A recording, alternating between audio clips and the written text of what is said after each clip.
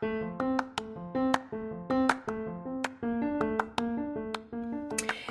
everybody, and welcome to season 2 of the All About Everest podcast. And I'm your host, Pauline Reynolds Nuttall.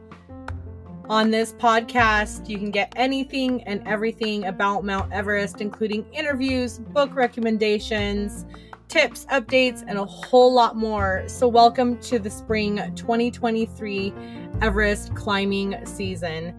And here we go. Hello, all you wonderful listeners. I get asked 2 questions a lot of the time. The first question I get asked is, how do I find the time to get outside so much when I am so busy? And the second question I get asked a lot is, how can people get outside more? I started podcasting, writing, and blogging because I was super passionate about helping people get outside and enjoy the great outdoors, regardless of where they were at physically, where they lived, their financial means, their health. And so because I've been getting asked those questions a lot more lately, I decided to start the free 5-day Get Outside More challenge. It'll be a rolling challenge. It starts the second Monday of each month. Currently open to enrollment. You can find the link in the episode description. I hope to see you guys there. Again, it's absolutely free. And did I mention that there's going to be homework prizes? Come spend 5 days with me and help improve your life. It's as simple as getting outside at least 15 minutes a day. And guess what? There's absolutely no pitch. So go ahead, click the link. Hey, everybody, and welcome to the All About Everest podcast. Today's episode is readers' questions. I get emails and messages from a lot of you guys that listen, and I figured that today would just be a great episode to kind of address those. I didn't want to do a long episode, and I explained this in the previous one that the reason why I'm 2 weeks behind on episodes is that I struggle with seasonal affective disorder, also known as SAD or SAD. It is a legitimate disorder, and it's a seasonal depression caused by the changing of seasons or lack of sunshine. I think that's the best way to explain it. And every year it gets a little worse than the year before. And this year it kind of snuck up on me. I have a whole routine that I do every year, the beginning of September. And this year it hit me in 24 hours. It was like night and day, summer, winter, if you will. So that's why this episode and the episode before it were late, and I apologize again. If you are someone who struggles with SAD or SAD, please, please, please seek help. There are ways to address it and make your life better. Medical professionals, they know of this disorder, and mine have been absolutely helpful in helping me address it. I address it with getting outside more, usually around noon. I change up my vitamins and my minerals, and I utilize light boxes. So just 2 things that I wanted to address really quick. The first one is, I mentioned this last year very briefly. I think it was in June or July, but Eberhard Julgalski, and if I'm butchering his name, I apologize ahead of time. He published research data that he and his team have been compiling for over 20 years. And what they've done is they've taken any GPS data that they had, any photographic records that they have, and they argue that many mountaineers didn't really reach the summit of a mountain, that maybe they reached the foresummit or the false summit, which is a point that most people think is the true summit, and they didn't reach the true, actual, recognized highest part on this mountain. A lot of people have been riled up about this because they felt it was a bit of a witch hunt, right? That the whole reason why this team of people got together and compiled all of this research was to basically take away these people's achievements. And this week, the person who was targeted on what some people are calling Eberhardt's hit list is Reinhold Messner. And 2 of his Guinness Book of World records have been taken away from him. The first being him being the very first person to summit all 14 of the 8,000ers. What Eberhard Jergalski says is that Messner did not reach the summit of Annapurna. And he thinks that he did, but he didn't. And so because Eberhard Jergalski is working with Guinness Book of World Records, they took away his accomplishments. They're like, nope, sorry, Reinhold Messner, you didn't really do it. Based on Eberhard Jergalski's research and studies. So instead, this record actually belongs to the American Ed Viesturs. And Ed Viesturs has been pretty vocal about it on his personal Facebook page, which has been shared. And he ultimately said, no, this achievement, it goes to Reinhold Messner. He was the first person to climb all of the 14 8,000ers. He was the very first one. And, does it matter if he did or did not reach the summit? Because in my opinion, he did. And this is just me summarizing it. He did it physically, psychologically. He did it without oxygen, and he deserves these records. You shouldn't take them away. I don't want the record, essentially. I've reached out to Ed. I would love to have him on the podcast because I want to talk about this research. I think that I want to know why he decided to do this research in these studies and how he thinks it will continue to affect mountaineering. Because of this research, Nimsday also lost one of his records. And so, again, a lot of people are pissed off because they think that if these people achieved it, regardless if it's the summit or not, and how do we know, right? How do you truly know? 30 years ago, 40 years ago, we didn't have the equipment to determine if it was the true summit or not. Why try to minimize or even take away their achievements?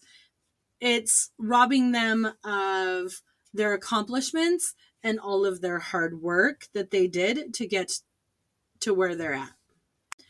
The second thing that I wanted to address was the rumor that Kristen Harija is retiring. And it's been publicized everywhere, online, Norwegian newspapers, Explorer's Web, and Kristen posted on her personal Instagram page last week that no, she is not retiring. Yes, she has climbed a lot of mountains and she is taking some downtime, but she's not retiring. She will continue to climb. So I thought that was a little funny because sometimes we don't always get the correct information from the media. So anytime you hear something new, even me, please question it. I just thought it was funny how everyone had published that she was retiring and she had to publicly say, no, that's not the case. I'm still here and I still intend to climb. 2 quick housekeeping things before I get to the rest of the episode. I need to apologize because 2 episodes ago, when I was talking about 10 amazing facts about Mount Everest, I used the S word. Now, I work really hard not to swear or use any type of profanity. I like to keep these episodes clean. And I used the S word at the very end of that episode I used it not once, not twice. It might have been 3 or 4 times. And one of you listeners brought it to my attention that I probably need to put a disclaimer at the beginning of that episode. I apologize. I was trying to get my point across. I was talking about the very real problem of human excrement on Mount Everest and how it is so hard to get rid of. The poll or the question that I used in that episode on Spotify was, do you know what a wag bag is? Right? And nobody, I think one person answered, yes, I know what a wag bag is. A wag bag is a special bag, if you will, for human excrement. Usually it comes in a kit. It's got gel at the bottom of the bag, and you use it when you take care of your business outside or on the mountain, and then you pack it out. One of the 7 leave no trace principles: pack it in, pack it out. Wag bags, you can find them online. They're pretty cheap.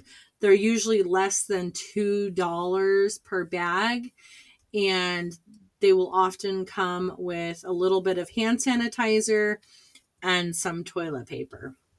So I did add a disclaimer to the beginning of that episode, and again, I apologize. The second thing that I wanted to bring up was, I'm not sure yet what next week's episode is going to be. I would really like to talk about Reinhold Messner, but it's possible that I'm recording an interview with some EBC trekkers. Everybody has an Everest story. We already know that. It doesn't mean that your Everest story, because you didn't summit Mount Everest or because you summited Mount Everest, is better than anyone else's. We have Yost, who's still working on summiting Mount Everest during winter, and we're following him. And I know a lot of people have done EBC, but I'd like to share that story because with my listeners, 50% of you come from the mountaineering community, and 50% of you're not mountaineers. You're just like me. And so that's what next week's episode is going to be: an interview with EBC trekkers, or it's going to be about Reinhold Messner. All right, so for the rest of the episode, today is about reader questions. These are questions that have been sent to me either through Messenger or through email. I always love to hear from my listeners, and so keep sending in those questions. Hit me up on Messenger, hit me up on email. I always include my social handles in the podcast description along with my email. So the first question is, and I get this one a lot, even from people that I interview. So are you a mountaineer? No, I'm not. I probably would have gotten into climbing and mountaineering if I had never moved from Montana. At the age of 12, I moved to Israel, and I became a very less outdoorsy person. Now that I've moved back to the States, I'm more passionate about the outdoors, but I'm too old, I think, to get into mountaineering at this stage, or especially climbing. And I haven't always been in the best of shape to even try some of those things, even though I live right smack dab in the Rocky Mountains, in the beautiful Bitterroot Valley. I've never really gotten into climbing. A lot of it had to do with my health. I was a smoker, and it kept me from trying a lot of things. Yes, I hiked and I backpacked, but mountaineering and climbing take a very different physical approach than hiking or backpacking. So no, I am not a mountaineer. Question number 2, if you're not a mountaineer, why did you start the Everest podcast? That's a really good question. So I decided to start a podcast back in December of 2021. I was going through a bunch of things. My mother-in-law had just recently passed away, and I was looking for a way to cope with all of it. It was really affecting my family. And I decided to start a podcast. And I wasn't sure what my topic was going to be. And I blog online at mamabearoutdoors.com, and I was looking through some of the stuff that I had written about in the past and things that I was passionate about. I've been following the climbing seasons on Mount Everest since the mid-90s, since I moved to Israel. And I think the very first season that I kind of followed was when Bear Grylls summited Mount Everest. And it was because the only channel that we had that was in English really was the BBC, and they covered it. And I was so intrigued and interested by it. I don't know if I had been living in the US, if I would have developed that passion for the mountains and for Mount Everest. And so since then, I have followed all of the expeditions. I've probably read every single book and seen every single documentary multiple times because of how much I love Mount Everest. And so when I was looking at my blog, it seemed that the posts that I had that were the most popular had the word Everest in them. And I felt that it was a sign. So my first podcast episodes dropped in January of 2022. And here I am almost 2 years later, a couple ups and downs and some breaks in between. But that is why I chose Everest as the topic for my podcast. That's how I got started. And I have such a passion for it. Out of my listeners, the reason why you guys stick around is because you're as passionate about it as I am. Either you're in the mountaineering community and you intend to climb it, or you like to hear about it just like me. Question number 3, do you ever intend to climb Mount Everest? Well, I am not a mountaineer. However, never say never. When I was doing my interview with Cami Rita Sherba, we were kind of joking around. I think this was like in the unrecorded pre-interview, or it could have been like right after and it wasn't being recorded. And he's like, you never know. You could still climb it. Never say never. And, never say never.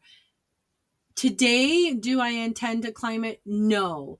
But then again, I never intended to try EBC or even Kilimanjaro. And those are 2 things that I'm actually working on. Is next year, hopefully, if I have all of the finances, I would really like to do EBC in the springtime. And then in the fall, I would love to do Kilimanjaro. Again, not a climber or a mountaineer, but Kili is considered the gateway mountain for a lot of people.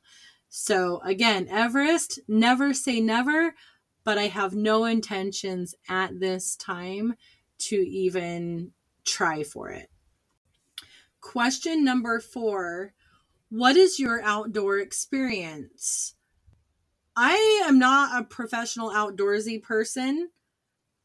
I know lots of stuff and I do a lot of things. I would not consider myself an expert in any of them, but I do have a lot of experience. I'm really big into backpacking, hiking, camping, and fishing. Those are my 4 things that I do. I've written my 3 camping books. And my favorite thing is camping, because when you go camping, you can do all of the hiking and the backpacking and the off-roading and the fishing. And normally I average over 40 nights a year. This year, I think it was less than 20. We just had so much going on, including our new grandbaby. But that is the full extent of my outdoor experience.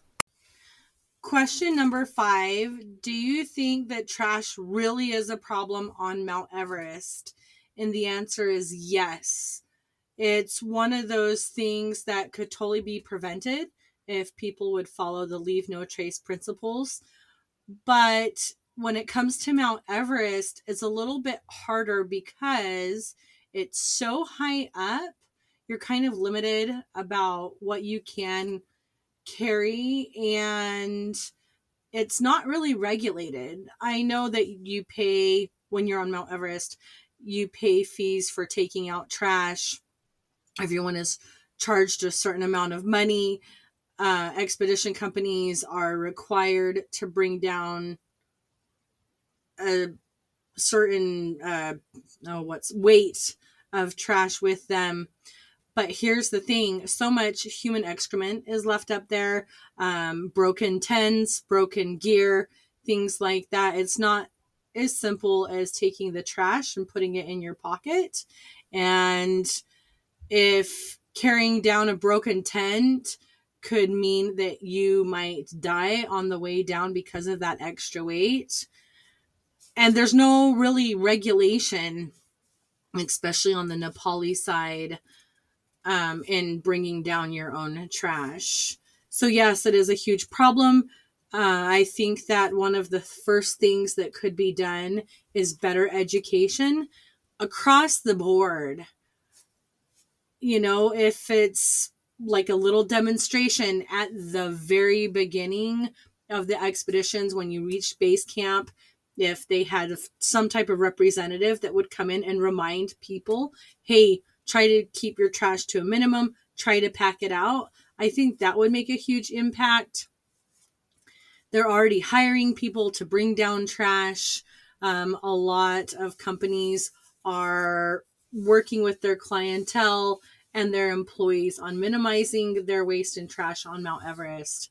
But using WAG bags, that could be a requirement and a policy that they could bring about and require people. However, it doesn't matter what policies they put into place. They really need to crack down and enforce them, because just because you say, hey, do this, if you don't enforce it and there's no repercussions, it won't change anything. And the Nepali government, every single year, they come up with different policies and different procedures, and they never follow through with enforcing them at all. Question number 6. What do you think is the number one cause of death on Mount Everest? Wow, that is a loaded question. I have answered it multiple times, but I think that the number one cause of death on Mount Everest, it really comes to, it's not really the cause of death, but the reason of why there are so many deaths on Mount Everest. And I think a lot of it has to do with the expedition companies. Some of them have better quality control than some of the other ones out there. And that doesn't mean that the local ones are better than the Western ones, because there's good and bad from both. That's what I've discovered over the last couple of years. But really, most of those deaths could be prevented with a really good expedition company. If it's, especially this last year when people were abandoned by the companies that they were climbing with, they were just left behind. And so a lot of those deaths could definitely be prevented. If it's the expedition leaders being picky of who they climb with, for instance, and this is because I interviewed Adrian, but he's picky about who he takes on expeditions. It's people who have to have certain types of experience, if it's years of experience, if it's types of mountains, if it's type of mountaineering, if it's the guides that he chooses to hire, if it's the certification that his guides have. He really feels that most of those deaths, and I agree with him after talking to a lot of expedition leaders and expedition companies, that the majority of deaths could be prevented depending on the quality control of the expedition company that they're hiring to go with them. All right, I have 2 more questions left. This is just a big grab bag of questions in no particular order. I just took a couple emails and wrote down a bunch of questions. I probably should have gone through these a little bit better and maybe categorized them, if you will. How did you end up in Israel? Well, I was born in Montana. I'm third generation born and living here. And my mom had immigrated to Israel in 1973, just before the Yom Kippur War, with her family. After she graduated nursing school, she moved back to the States and she met my dad. After they divorced, she decided to take us back to Israel with her. I had never been before. So I was born with dual citizenship. I lived in Israel until I was about 24, so a little over 12 years. I did Israeli military service, and then I decided to come back here in 2007 and reconnected with my husband and I've known him since he was a toddler. So that's how I ended up in Israel, and that's how I ended up back in the States. And I've been back in Montana now for 10 years, since 2013.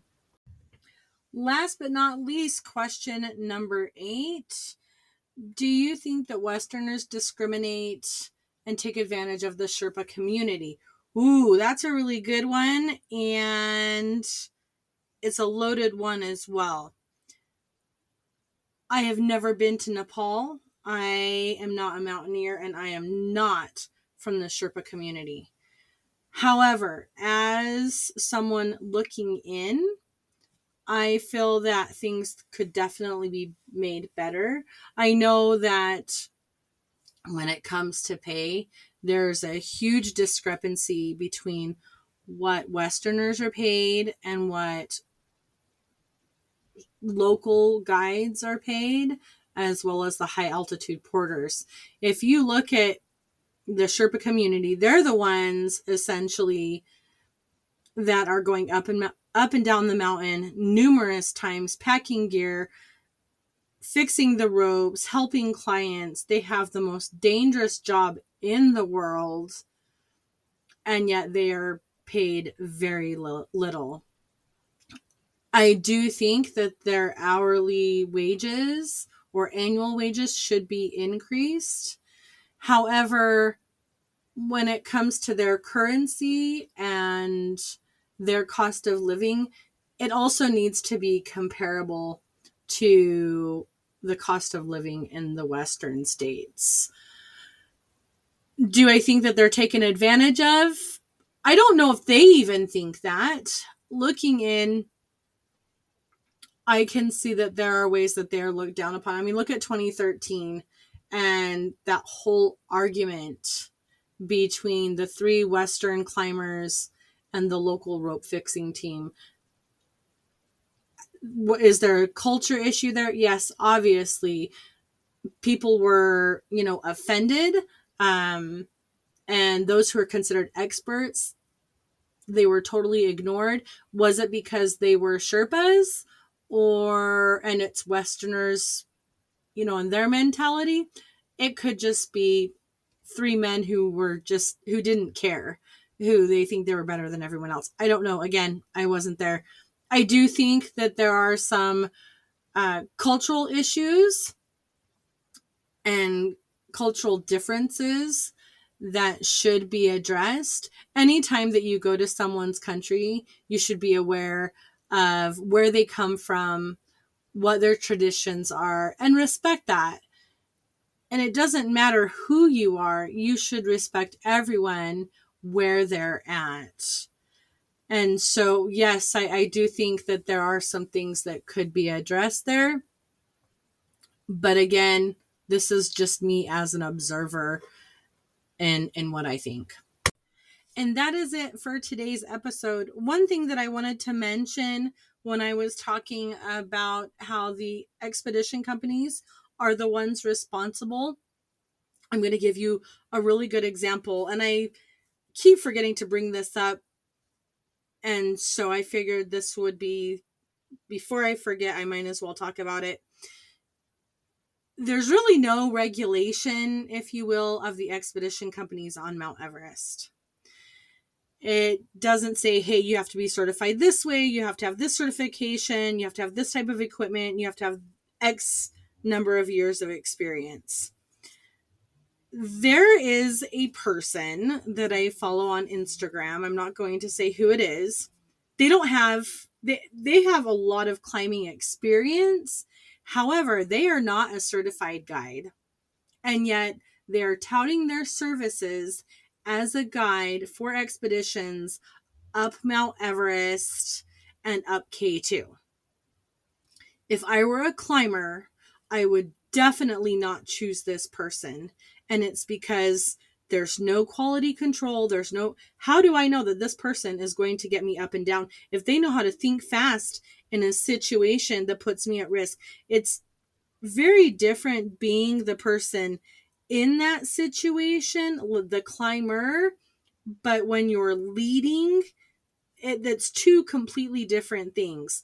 And it's absolutely scary to me that someone would even put themselves in that position and put other people in that position as well when they've never professionally guided any time before, and this person has zero certification. The only thing that they have is experience, and they have been up and down mountains numerous times. They've been up K2 once, they've been up Everest several times, but they are not with any expedition or outfitting company. They don't own an expedition or outfitting company. And as far as I know, because I dug into this a little bit, they have no certifications, like nothing, not even like wilderness first responder or anything like that. That is a very, very scary thought.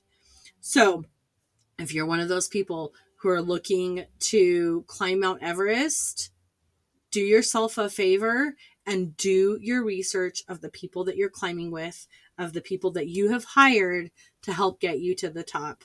That is the most important advice that I could give you, is do your damn research.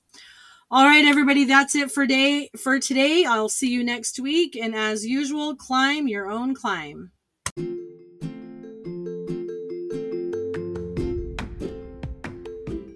Thank you for listening to today's episode of the All About Everest podcast. We would love it if you would rate, subscribe, and follow wherever you listen to your podcast. You can find us on social media at All About Everest Podcast or at Mama Bear Outdoors. You can support our podcast by subscribing to our Patreon or by buying us a coffee. Until next time.